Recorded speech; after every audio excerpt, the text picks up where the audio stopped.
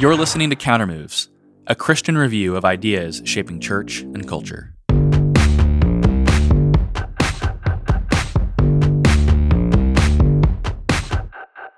On Countermoves, we interview some of today's most incisive thinkers on the ideas and trends affecting Christian witness in a secular age.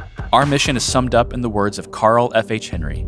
If the church fails to apply the central truth of Christianity to social problems correctly, someone else will do so incorrectly.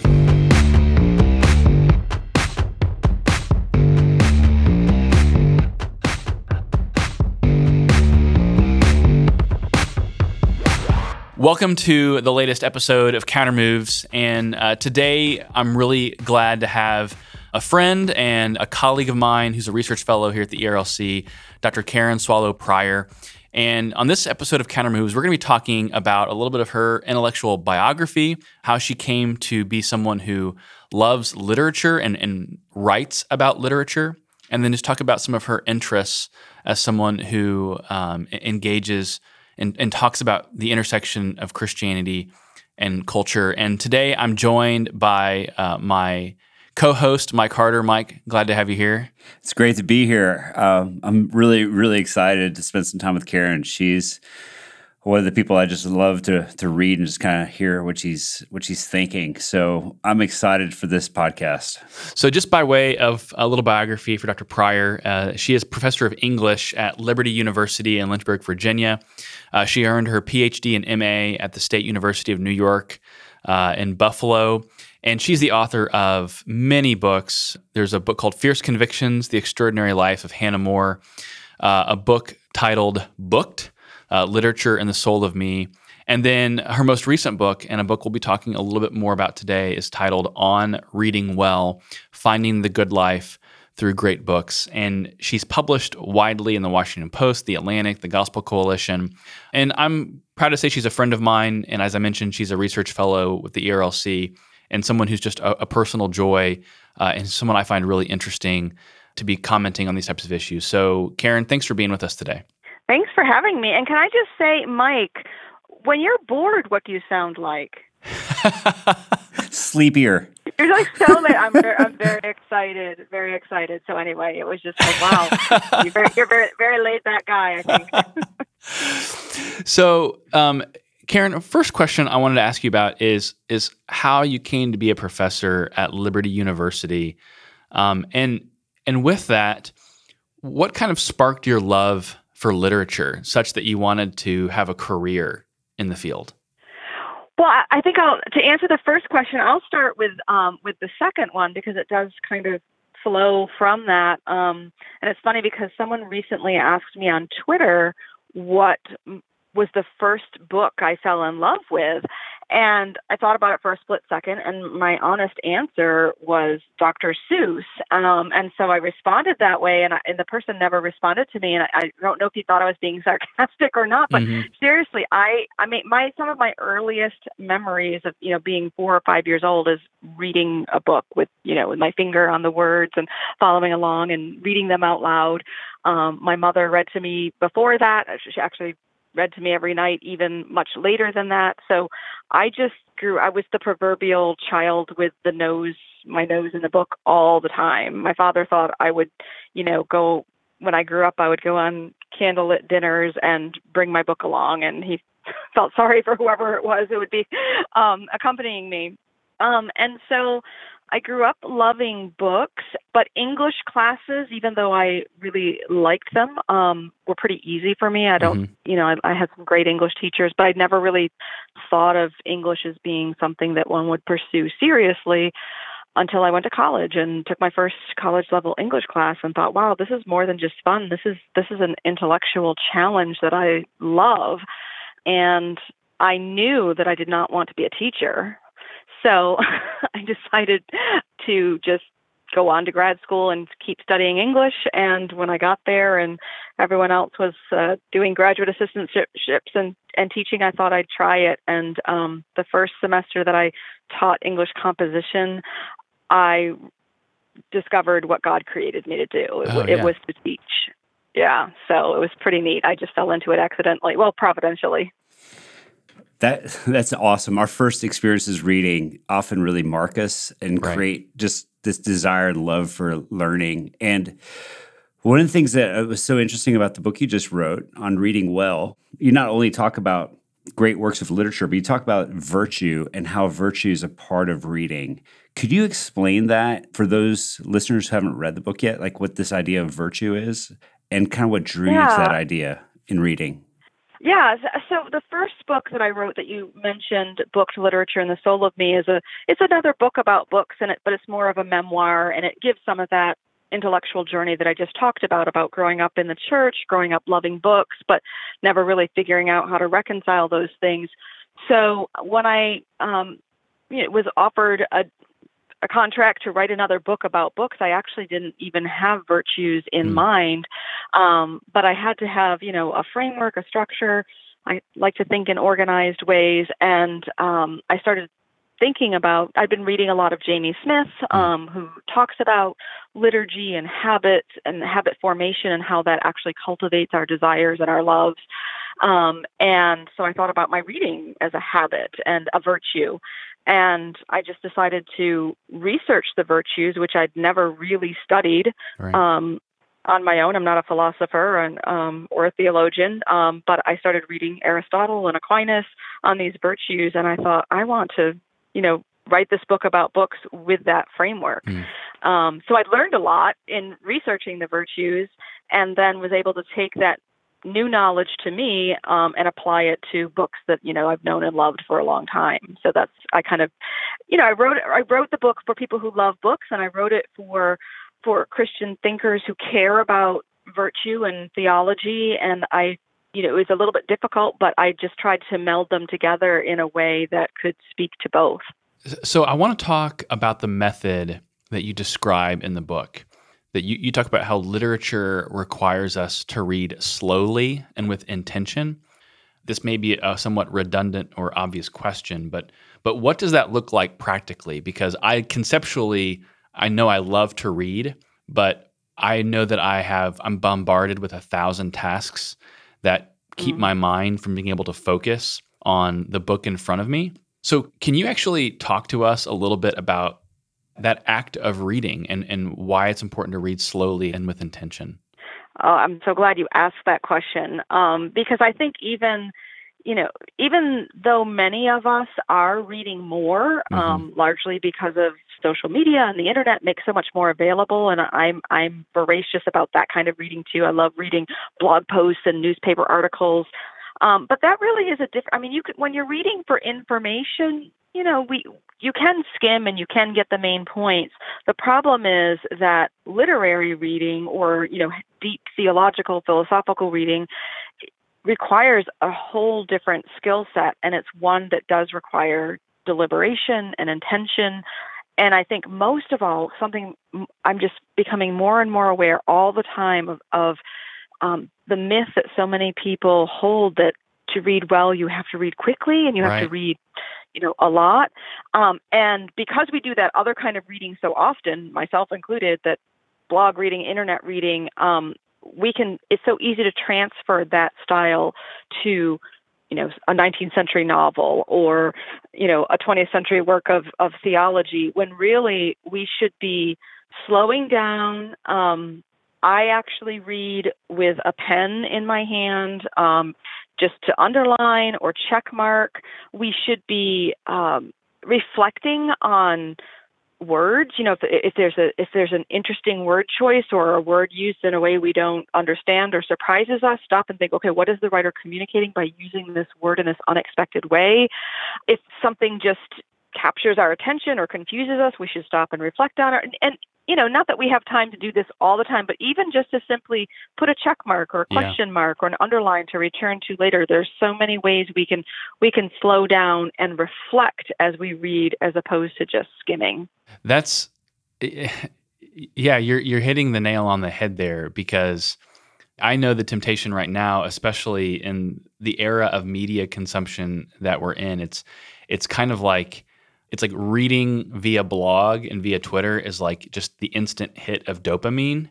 And so it trains our minds and our attention spans to grasp for about, either 10 to 15 seconds or 2 to 3 minutes, depending how long we look at the article.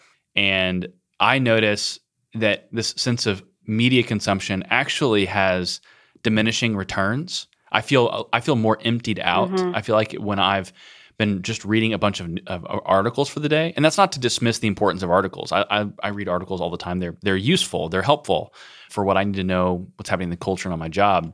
But I feel like there's a difference in what you're talking about when we're devoting ourselves to a book where there's sustained reflection. And I notice sometimes I'm doing this right now, that there's a new book by Stephen Smith, who's a legal philosopher. It's called Pagans and Christians in the City.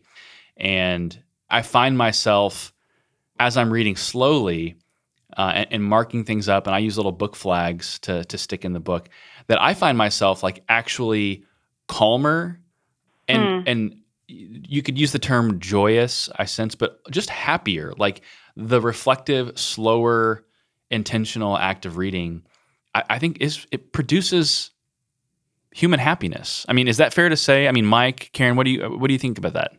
Well, it sounds a lot like what Kevin Van Hooser says when he says you should be a friend of a text, like become friends with it, and you interact another person and their ideas and the intention behind what they were saying, instead of like a utility where you're using that person to leverage something for yourself, which I would love to hear your thoughts on this, Karen. Like, when do you think that we switched more towards utility rather than friendship or knowing somebody through what they wrote? That's a good question. Oh, that is an excellent question. And I'm so glad you brought up the point about joy and happiness, because I realized that right after I was speaking how I make it sound like work. I'm sure some people are like, oh, you this is very laborious, and it's really not when you take joy in wordsmith and in ideas. And you don't have to be a skilled reader. You don't have to be an English major to appreciate effective use of language, because we're language creatures. We use words all the time. So it's not like giving me a golf ball. I have no idea what to do with it. We're all using words and language, so everyone can, if we want to, stop and just kind of appreciate and take joy in the way people craft words effectively. The humor, I love reading satirical writers and comedies. And there, to segue to Mike's excellent question, I think the utilitarianism of our culture is one of the big obstacles to doing that, because we think just sitting and enjoying the pleasure and joy of the artistry of words is a waste of time. It's not doing anything for us. It's not advancing our career goals, or it's not, or maybe we're doing it just to add to the number of lists that of books that we're reading this year. But to just sit and enjoy wordsmithery the way we might enjoy a painting or a good film seems to so many people either too hard or just not useful enough. And I think that utilitarianism is something just it defines modern culture, and it's defining us more and more, and we have to fight it. Absolutely. This idea of virtue is so fascinating to me. Like, reading changes your heart as you read it, and you encounter other people's ideas. They change you, which is a big driving idea in your book. And it reminded me of like a virtuous cycle, right? So like you read, and that drives you to want to then read more. That kind of draws you then again to live differently, which wants you to read more. And so this idea of a virtuous cycle, when we live virtuously or do the right things and encounter people that call us to live a certain way, then we want more of that. So I was going to ask you the question in light of that, like, what does that look like in your life? Do you have cycles of like the kinds of books that you've like, do you read them in like clusters of certain ideas, or do you just say, man, I've been reading about these things for a little while, and now I want to go look at a different area of my life that I want to be challenged in, or a different writing style, or people from different backgrounds? I'm going to read Russian people for a little bit, and then I'm going to read people, you know what I mean? Like, I'm going to go read some different writers from different experiences than my own. What does that look like for you? Well, a great deal of it is not my choice, in a good way. I mean, I'm an English professor, so I teach classes, and I'm signing texts, and I'm reading or rereading them myself, or reading things about them. So at least half of my reading life is dictated by what I happen to be teaching or being, or preparing to teach. And then in terms of what else I might pick up, just by my own choice in my leisure time, what little remains, some of that is actually because of things I might be writing. So that's, my other job. But if I'm just picking up during a break a novel that I want to read, I will, I have developed my own preferences and tastes, as we all do. And so I definitely, my area of specialty is 18th century British literature. So I love British and European literature, 18th, 19th century. So I want to read those works, but I stretch myself by reading, for example, An American Marriage, a new best-selling novel by an African-American writer. And I'm trying to stretch myself by reading more contemporary literature, or I'll go and read a classic that I've just never got around to reading because that store is never exhausted. So it's pretty capricious, I guess, just trying to round myself out and balance what I think I need to do to stretch myself, and then just sort of my comfort reading, which would be, Jane Austen or Edith Wharton or someone like that. I love what you just said there, though, because what you're pointing out is that it's a journey. It's not a formula, right? So you're having to do the things you have to, which everybody's busy, but you're also saying, well, what is something that I'm intrigued by? So I'm just going to follow that. And then through that path, I may discover something that I never thought I'd ever get to. So in light of that, if somebody's getting started in reading and they're like, I read your book, or I heard this idea of reading virtuously, I've never really thought about doing it that way. Is there a recommendation for somebody who's I'm trying to think this way, get started in this kind of world or thinking this way, and I've never done this before? What would you recommend them starting out with? Well, I try to give a lot of those kinds of tips in the introductory chapter, and I hope that inspires people. One of the things that I talk about is that there are so many good books out there, and no one's going to read them all. So I really encourage people to read something that does give them joy and pleasure. So if you pick up a book and you just cannot handle War and Peace and all those Russian names and all those, all those subplots, that's fine. There's more great literature out there that, if it's going to take you 2 years to get through because you hate it so much, then pick up something that you enjoy more. Yet on the other hand, don't shy away from a challenge, because we're not reading as a race and trying to read as fast as we can. So pick up something that you enjoy and that challenges you a little bit, whether it's different ideas or older language or just a different style than what you're accustomed to, and just experiment with it. And I think C.S. Lewis says something like, for every 4 new books that you read an old one. My formula for myself is a little bit reversed. I have to force myself to read the new ones, but we all should be stretching ourselves a little bit, and go by reputation. Reputation, it's not a 100% infallible formula, but if a work has passed the test of time, if a lot of critics are praising it, or even reviews right now are praising it, there is some value in the collective voice of our community of people who know more than we do about, whether we're talking about books or films. And so something that is praiseworthy by a lot of people, that doesn't mean it's perfect. That doesn't mean it's entirely compatible with a biblical worldview, but it means that a lot of people have found something of value in it. So let's go see what that is. So On Reading Well is about literature and the cultivation of virtue. And so one of the questions I have for you is what actually is the virtuous life according to Karen Swallow Prior, and how do we cultivate that? Well, the virtuous life, according to Karen Swallow Prior, is Aristotle's definition. I really, Aristotle is sort of the father of virtue ethics, and everything else is a footnote. But I really do believe that his idea is biblical wisdom, really, even though he obviously was pre-Christian. For Aristotle, virtue is the mean or moderation between two extremes, an extreme of excess and an extreme of deficiency. And so, we have this saying, like, something could be too much of a good thing. Well, that's the extreme of excess. And often in our culture, we think that if something's good, well, more of it is better. And that's just simply not true. So Aristotle defined, he's basically looking for all of the qualities that mark human excellence. And then later on, Christian theologians like Aquinas, added to the list and added biblical wisdom to this idea. But if we take, for example, courage, which is a good example to start with, if we have too much of that kind of boldness that can give us courage, that actually becomes recklessness.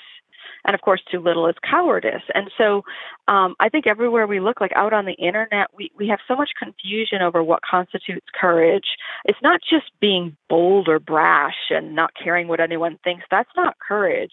Because Aristotle also was very clear that nothing is virtuous apart from the other virtues. So if you're doing something boldly that doesn't preserve the good, then that's not virtuous courage either. It's like loyalty. Loyalty itself is not good if it's loyalty to something that is evil or corrupt. And so the virtuous life, I think, ultimately is aspiring to those qualities that make human beings made in God's image the best that we can be as human beings, and not having too much of that quality or too little of that quality. And in some ways, what I love about this idea is that it's very sensitive to cultural context, because human culture changes, and what's virtuous in one context, and I'm not talking about relativism at all, but what's courageous in one context isn't in another. And so we're constantly have to be looking at what preserves the good, and what practical wisdom looks like, which is prudence. What's wise in one situation may not be in another. And so, yeah, I could just go on and on. Well, I could write a book about it. I did. That's right. I would be curious to know, and we could say maybe living or deceased, but who of the Christian authors that when you read, they cause you to kind of just slow down and have a greater appreciation for the world around you and inspire you to greater love or greater awareness of your surroundings, or who just gives you a sense of satisfaction? Like, this is going to sound really bizarre, but when I read Oliver O'Donovan, and honestly, Oliver O'Donovan's political theology, his understanding of Christ as King is incredibly satisfying to my soul. And I find in those moments great joy in reading. He's not an easy read. He writes powerfully and beautifully. His sentences can go for 6 or 7 or 8 lines at times. But I feel like I'm having some holy moments when I read Oliver O'Donovan. So I'm just curious, Karen, who are some authors that you read right now that are provoking that same type of response?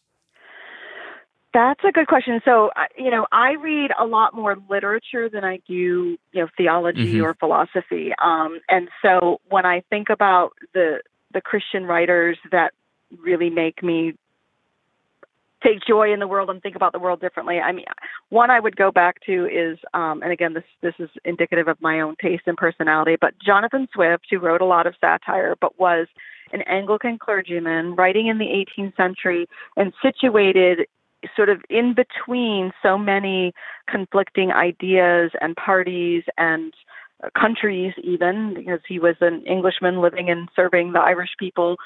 And he mediated in a virtuous way all of these competing ideas and tried to correct the excesses of his age, the excessive rationalism, the excessive empiricism, the excessive pride in human accomplishment. So he does this in a very, satirical and philosophical way. His stuff isn't always an easy read, but it always makes me see things in the world today a little bit differently. And I would say, I often I do mock people for often assuming that the only Christian writers who write literature are C.S. Lewis and Tolkien. But I really do appreciate Lewis's nonfiction. I drew on the Four Loves. He has a way. He's virtuous too, because in the way that he navigates, he holds to Christian truth, but is sensitive to the surrounding, cultural air, and just kind of draws from he knows his own culture, and is able to respond to it effectively with, the truth of Christianity. That's so funny that you bring up C.S. Lewis. I was going to ask you a question about C.S. Lewis. Oh, great. But hopefully it's a little bit of something that you could help me with, because I thought C.S. Lewis would be a good person for us to reference, since many people have read his stuff, specifically his Narnian Chronicles. So here's the thing. I grew up reading the Chronicles of Narnia. I remember reading it when I was pretty young. My parents read it to me. And then when I was in college, one of my fondest memories was going on a long road trip in Colombia with my college roommate, my family, and we read those books to each other aloud, which was really interesting.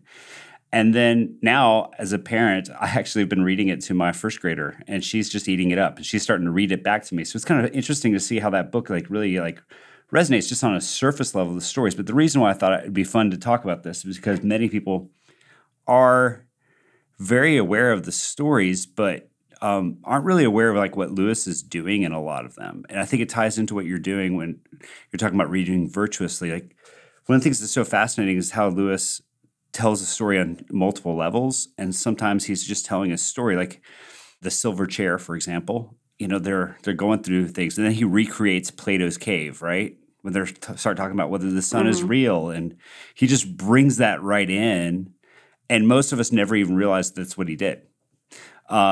And so one of the things I think about when I was reading your book, when I was thinking about reading virtuously, it seems that authors often will put these Easter eggs into their books to make you to think. And you seem to have a very well-developed skill set to identify those and bring those to light. I feel hey, this is something that they're really doing in this portion. They're just like Lewis, even when they're talking about it always snowing, always being winter and never Christmas. He's doing something in that first book where he's talking about how, there's sometimes just a deep sadness people are really wrestling with. How do you identify a deeper level that's being put into a book within the larger narrative? What things just kind of are things that maybe just two or three things you're okay, I need to think deeper about this. This is an area I'm going to pull out my pen. I'm going to underline this. Is there something that authors usually do to tip people off, or do you just need to be well read in classics? Well, all right. So you've hit on something that could be a little delicate and touchy here. So, I would argue that good authors, the best authors, actually don't do that sort of thing on purpose or with intention. And I know, Lewis, there's debate about how much he did or didn't, and, or how much he admitted that he did that.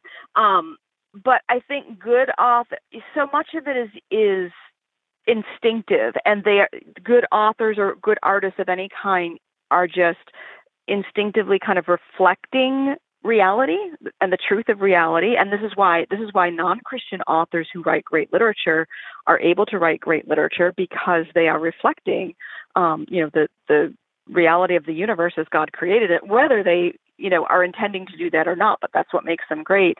And so sometimes it's a balance. I think good writers are intentional about crafting and organizing and structuring and developing characters, but often, like with Flannery O'Connor, she's a contemporary writer who's written and spoken a lot about her craft, and she's very transparent about saying, I had no idea what was going to happen with this story. I didn't even know this character is going to come along, but they are good at the craft, so therefore the craft itself reflects life and reality, and even fantasy does reflect the order of the universe, even indirectly.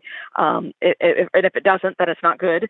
And so to be a reader and to see that, I think to be a good reader is almost to replicate what a good writer does, which is to just simply see the patterns and the resonances and the significance and meaning of the things in the world around us. To see, again, I'll echo Flannery O'Connor, to see the mystery in the manners, or to see sort of the spiritual truth that's in the tangible, concrete reality that we live in. Karen, we're going to kind of begin wrapping up here, and want to conclude with a last question that is way less serious than the conversation we've had, because this has been a great conversation. But I always like to ask guests, if you can craft what your ideal day would be from sun up to sundown, what does your ideal day look like? Oh, that's a fun question, and not hard to answer. So, and most of my days are ideal days. Really, I've been so thankful to the Lord, because my joys are simple. I get up and do my barn chores, and if I can go running in the morning, yes, which I don't get to do every day, go running in the morning, then go teach. Well, usually I teach late. I like teaching later. So spend some time writing, reading, teaching, and then be home early and go to bed. I just love, I love the rhythms of a regular day, which includes the exercise, the outdoors, the reading, the writing, the teaching. That's my ideal day, and usually about 85 degrees and sunny.